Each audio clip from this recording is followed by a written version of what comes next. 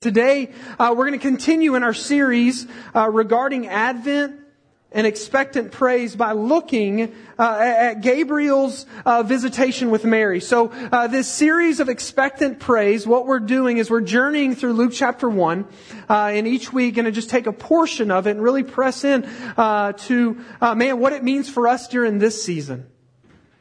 And so again, just really to set our minds and set our hearts into this series, I want us to remind us that Advent is a time when we remember and celebrate the arrival of our saving King Jesus. Not only that, but it's a season where we seek, in the midst of everything seeming to move faster and calendars which seem like they have little to no time left, this allows us space. We want to make this a time where we create space to proclaim the gospel to those around us by stirring up our hearts in expectant praise as we remember not only that Jesus came, but that, we today are waiting. And one of the ways that y'all can do that, something we do each year, is we try to give you an Advent guide. And so you can find these at our welcome table. If you want to grab one of these, this is an Advent guide that walks you through the first part of the book of Hebrews that we're actually going to be walking through next year. But it's by a guy named Tim Chester. And really the goal of this is just each day to take a bit of time just to, fix your eyes on Jesus. And so you can grab one of those, we want to be reminded that we too are waiting. We wait, we long, we hope for Christ to return. And so what we have to do is we have to learn to praise in the midst of our expectant waiting. And really we do this in a few ways. First and foremost, we want to see that we would be a people that posture our hearts so that we would actually be reminded. I want us to be reminded that Christ has come and that He's coming back. We want to use this season to slow down so that God, as we're being reminded, He might stir up praise and worship and adoration and awe in our hearts. Tim Chester, in this year's Advent Guide, he said that this is the time when we celebrate the coming of Jesus, yet the irony is that it so easily gets full of things that hinder our view of Jesus. For many of us, Christmas is a busy time. We're celebrating the birthday of Jesus, but He ends up not being invited to His own party. There was no room for Him at the first Christmas, and if we're not careful, there's no room for Him at our Christmases. So we want to slow down enough, we want to be present enough that God might actually stir up our hearts in remembering, this story of Jesus. Next, we want to intentionally live out what it means to both wait and focus. I want us to learn to really purpose ourselves not to allow the craziness of the holidays to take away our sense of anticipation. That we would learn to slow down, to think, to pray, to learn, and ultimately that we would look for opportunity daily to praise the one who came and is to come. You see, we want this season to lead each of us to spend this season diving into deeper worship. You see, this is what it means to live out expectant praise. And this is what the stories that we're looking at in this series draw us into. And it both in the struggle and in the fruit. If you're with us last week, we looked at the story of Zechariah. There's some struggle there. There's some unbelief, right? Like he's having a hard time praising in the midst of what's going on in his circumstances. Praise God. In a couple of weeks, we're going to see the redemption and the fulfillment of what Gabriel told him. But with that, let's look now at our second story in the series by reading Luke 1, verses 26 through 29. It says this: In the 6th month, the angel Gabriel was sent from God to a city of Galilee named Nazareth, to a virgin betrothed to a man whose name was Joseph of the house of David. And the virgin's name was Mary. And he came to her and said, "Greetings, O favored one, the Lord is with you." But she was greatly troubled at the saying and tried to discern what sort of greeting this might be. All right, so following our time looking at the story of Zechariah and Elizabeth, we see that in the 6th month, Gabriel was once again sent by God to a city in Galilee named Nazareth, to a virgin named Mary, who was betrothed to a man named Joseph. Now for all of us, but maybe not, but I believe for most of us, you probably know or you might have heard this story. And so these couple of verses, these first verses are likely things that maybe, and we do this in Scripture, right? Like we'll read stuff, especially if it's like a long list of names, you know, he begot him, and you go to the Old Testament and you're just like, well, it's just names and land, all of it, right? But we can read verses like this and we can just skip over and say, well, I got to get to the good part. But what I'm going to argue today is that even these verses are the good part. I would argue that all of God's Word is the good part.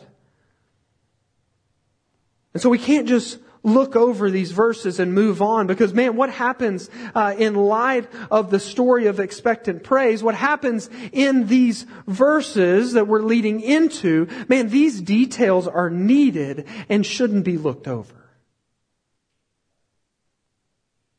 You know, really, when we think about the magnitude of this story that took place over 2,000 years ago, so if you have that, but combine that with, man, you today, like exactly the way that you walked in here, right?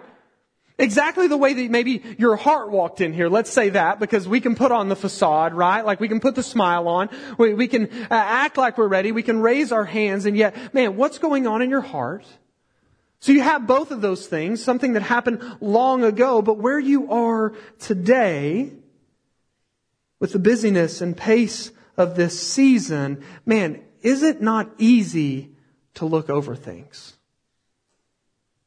I mean, how many of you already find yourself just kind of looking over things in this season? You're just so busy and you find, whether it's forgetting or just, man, taking something that's secondary and making it the ultimate thing. How many of you are stressed about Christmas gifts and all the places that you have to go and be? Maybe even for some of you, you feel looked over. Maybe it's not just this season. Maybe it's kind of all the time. You just kind of feel looked over and discarded.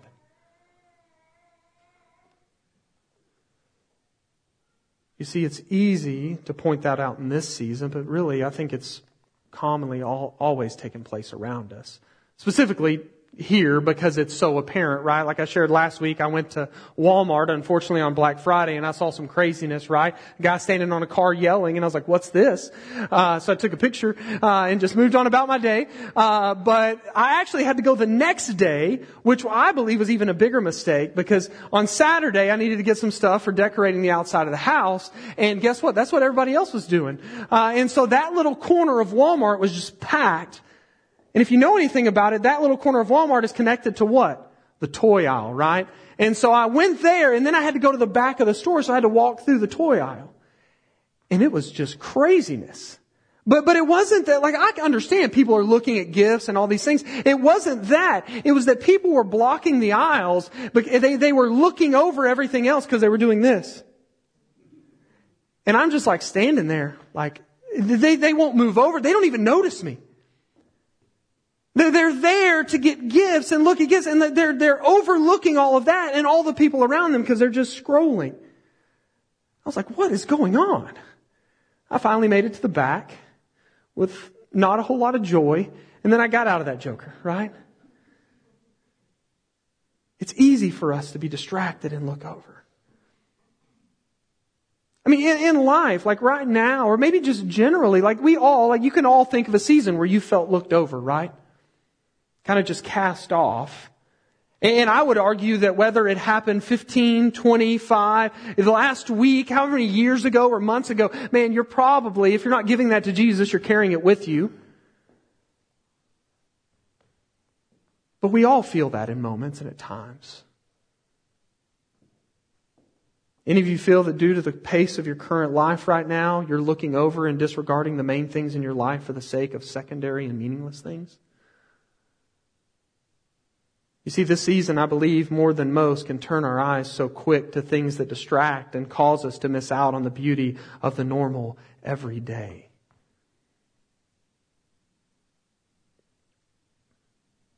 I mean, this is every Hallmark movie, right? During Christmas time.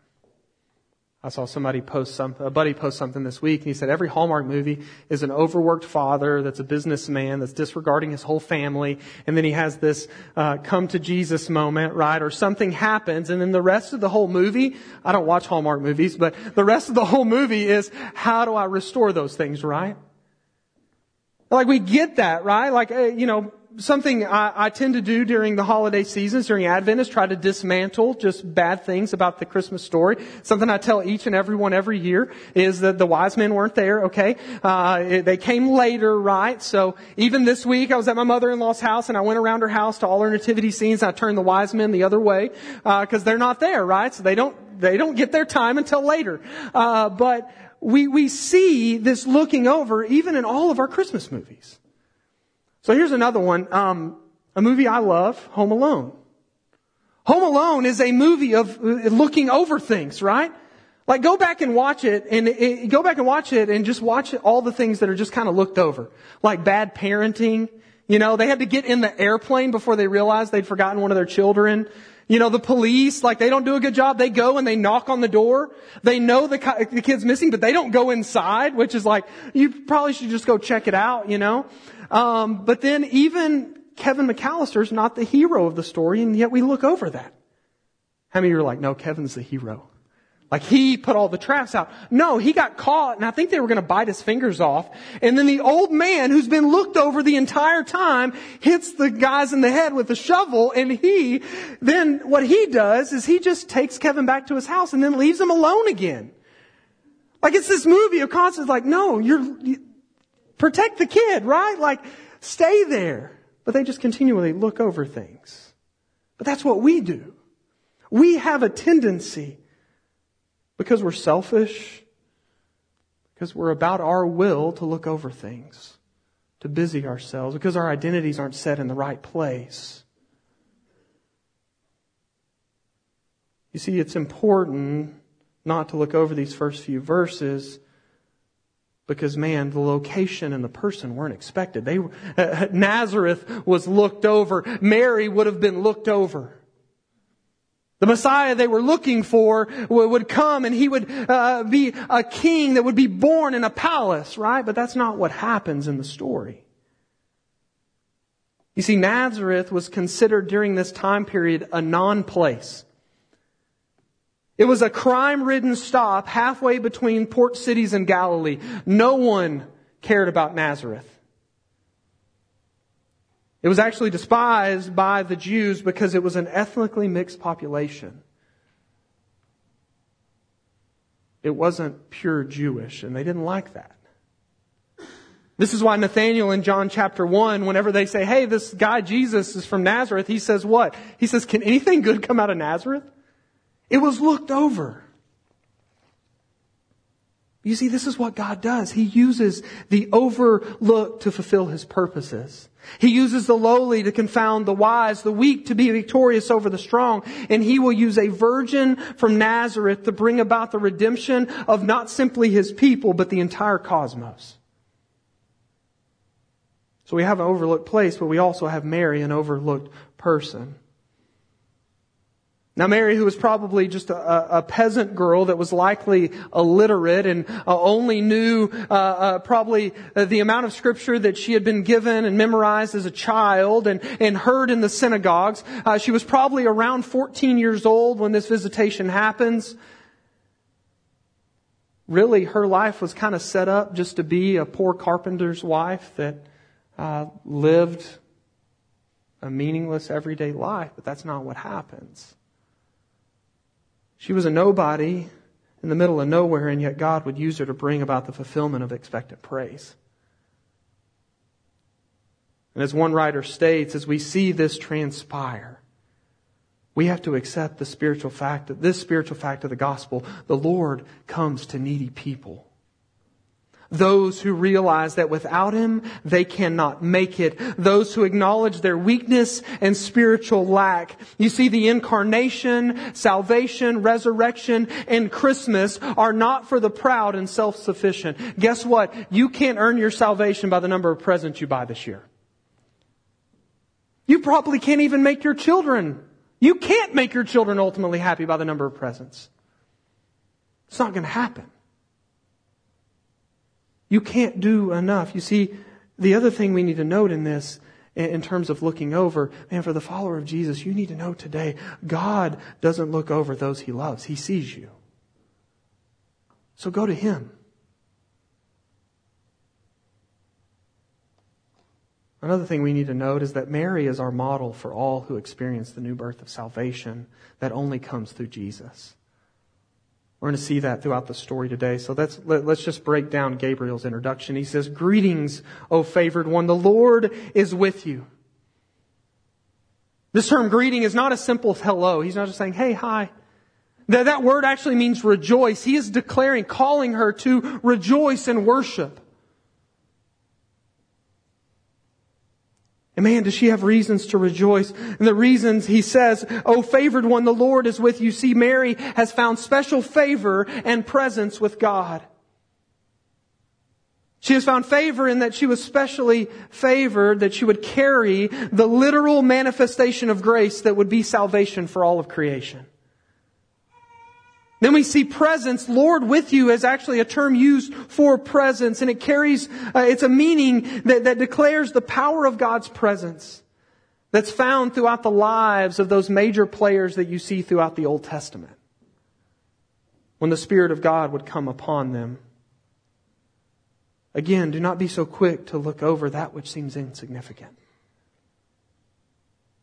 So Gabriel introduces himself, and then look at Mary's response.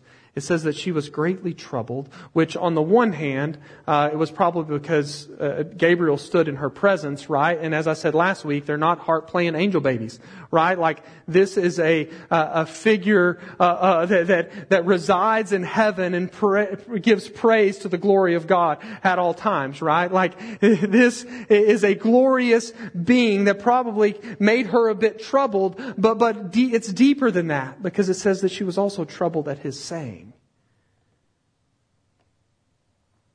It says that she tried to discern the reasoning for the greeting.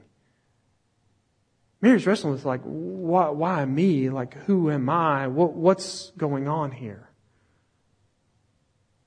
You see, even though Mary was young, even though she was seemingly insignificant, even though she was likely even illiterate, she was not shallow. She was contemplative, and guess what? Contemplation for the follower of Jesus is a grace to our lives. And Mary in this moment displays that grace. And I think that we could take notes and follow her example. You see, Mary slows down enough to listen and think about God's words here.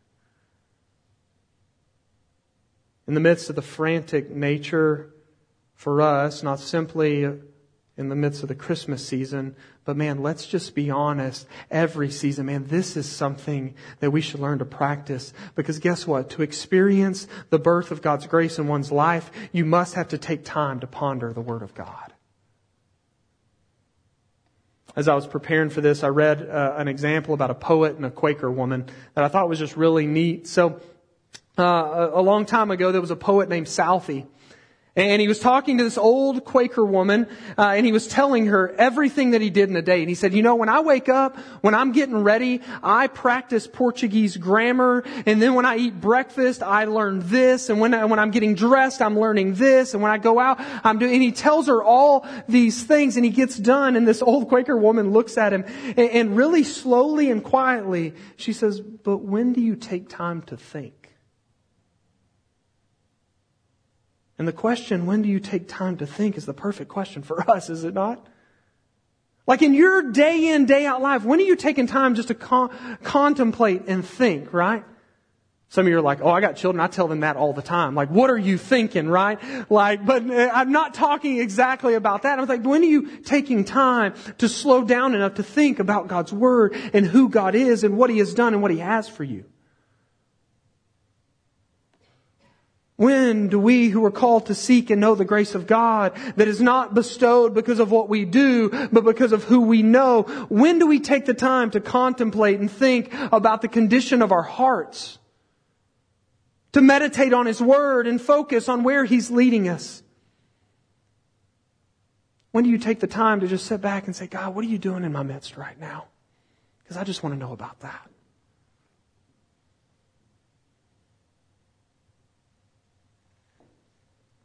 We should use another Quaker term. There's another Quaker term that we need to learn during this season and every season. And the term is this: we need to learn to center down. To center down is to ponder things that really matter.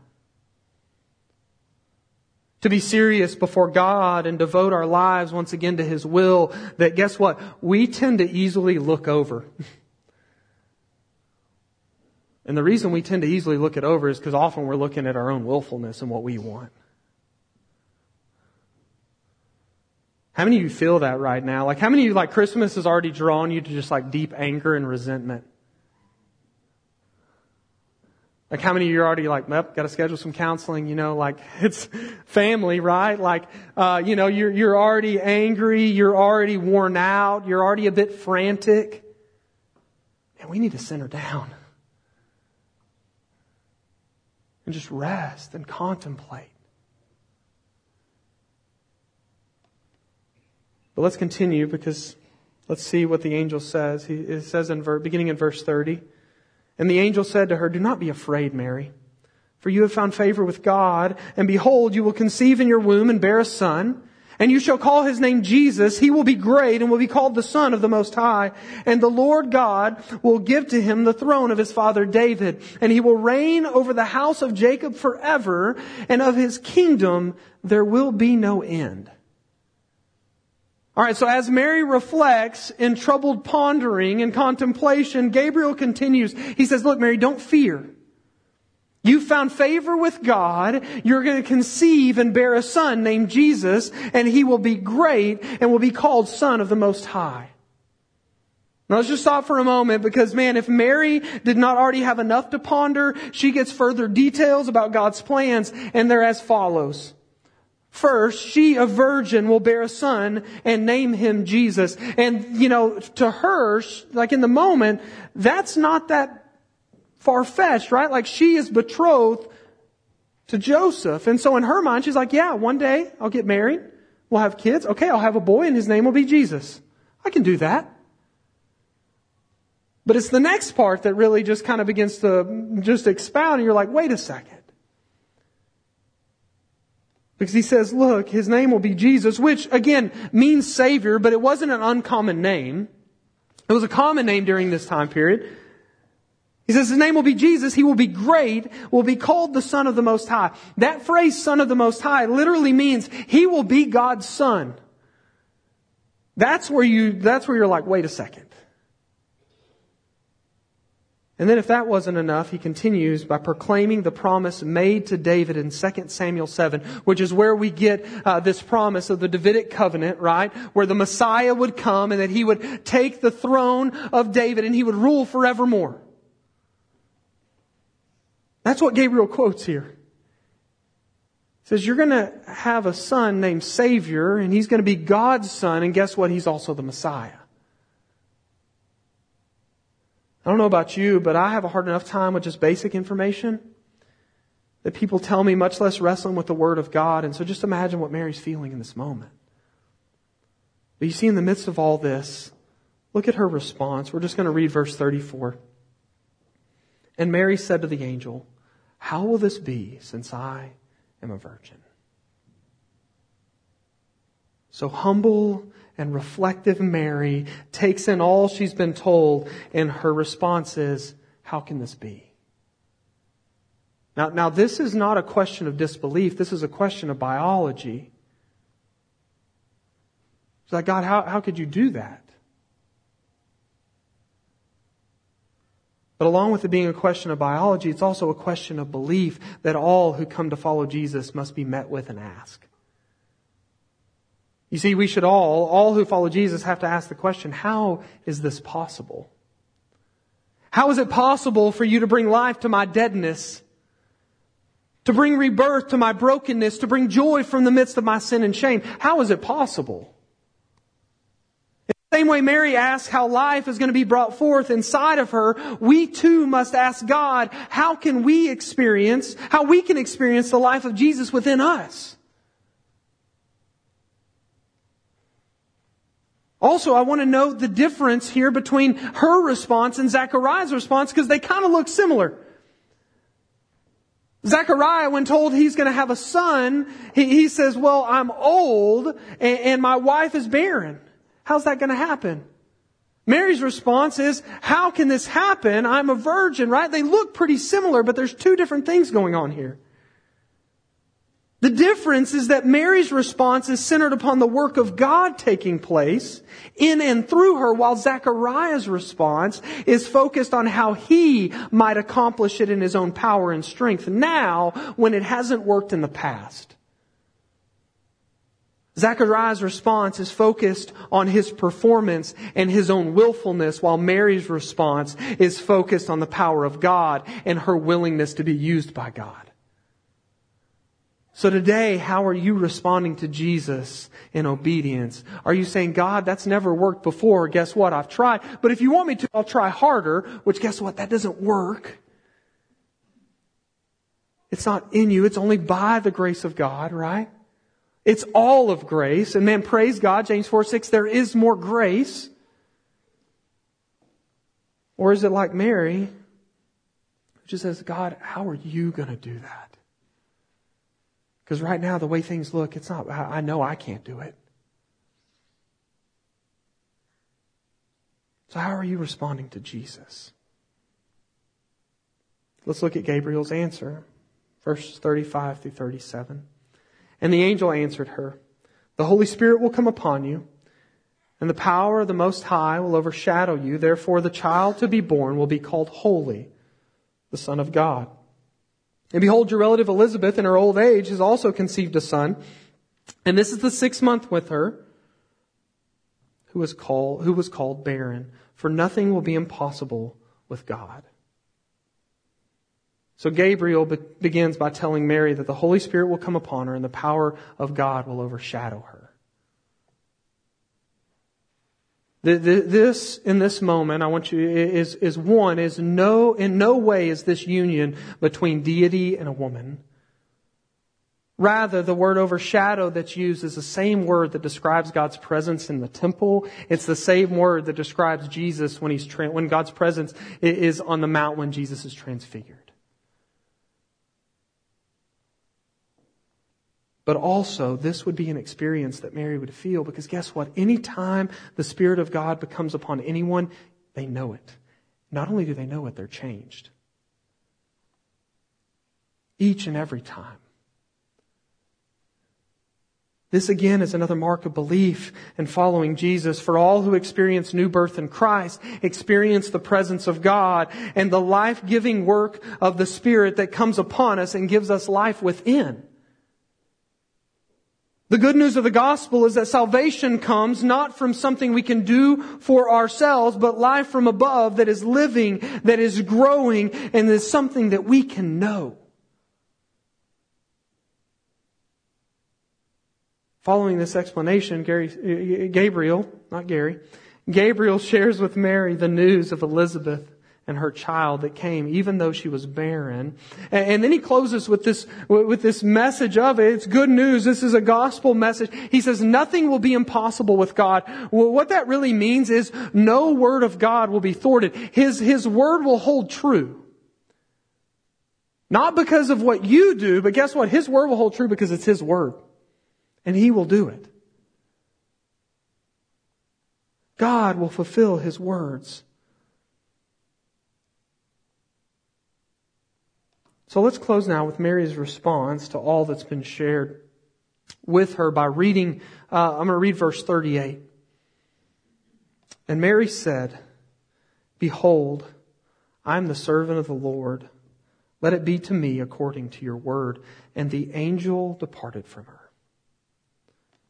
So Mary's response was simply that she was not her own, but that she was a servant to be used by the Lord, and that all that has been said should be according to the Word of God.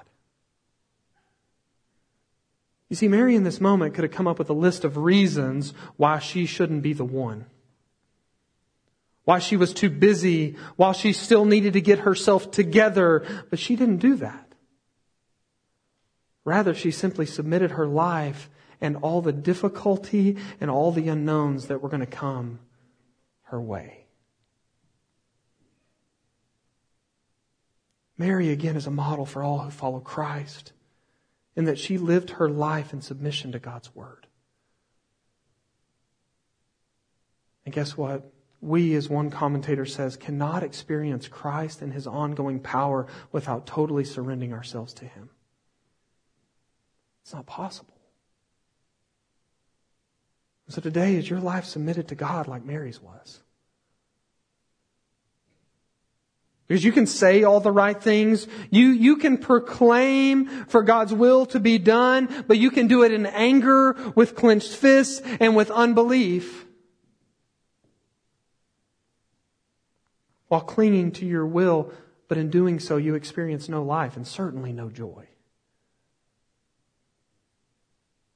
Or you can learn what it means to live a life that stops overlooking the things that are of real importance by centering down and taking time to contemplate what God is calling you to in this and every season.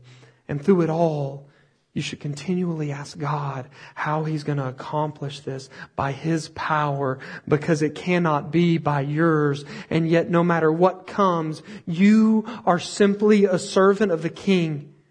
And so let it be done according to His will and not yours. See, that's what we're after. That's what we want to take. That's why we take the season, so that we might slow down enough to say, God, I want this to be a practice in all of my life. But let me be countercultural by your grace, not so that I can pat myself on the back and look good, but let me be countercultural in a way that says, no, we're not going to go the way culture goes. We're going to be about you. Because you're the only one that has the power to change anything. You're the true one that's risen and reigning. And so we slow down and we take time daily to contemplate and say, God, what are you doing in this season? We follow the example that we saw last week when fathers, are joined to the hearts of their children and children to their fathers by saying, hey, as husbands, as wives, as parents, how are we going to engage one another's hearts in this season? Now, is it easy and neat and pretty? No. We've been doing our Advent guide every day with our kids, and it, most of the time, is just a 3-ring circus. Each ring is a child, right? And they're just always somewhere different. And I'm like, I just got to get through 2 pages, guys. Or they're raising their hands, and I'm like, I'm thinking they're going to say something spiritual, and then they talk about elephants, and I'm like, it's not even in the story. But we want to slow down. Each day we do this with our family, but once a week we sit down for dinner and we have Advent candles at our table, and we sit at the big table for these nights, and we sit down and we light a candle, and we got to talk about Jesus, and this week it was so neat, and it reminded me that it was so worth it to take time to not overlook or become upset because food's flying everywhere, or people are running in circles and always needing to go to the bathroom for some reason, and we're sitting there, and I'm saying, well, guys, what is this season about? And they said, well, it's about baby Jesus. And I said, what else is it about? And my oldest son said, well, it's about that, he died and rose again. I said, praise God, that that. I said, but guess what? It's about more. And Jesus, and my oldest daughter said, yeah, He's coming back. And I said, that's it. Let's talk about that. Because we want them to know over and over again, it's more about Jesus than it is about Santa. It's more about Jesus than it is about the presents. But guess what? It's always like that. Because there's going to be new wants and desires on December 26th, right? Starts the calendar right over. That list starts growing. What do I want? The tally marks start coming out of, I gotta be good. And what if we use this season to tell our kids, in the midst of this, we don't want behavior modification. We want you to know that Jesus was good enough for you and that He sees you. Maybe we would submit like Mary did and say, God, I don't know how you're going to do this, but it's only going to be by your power, and let me just be a servant and do your will.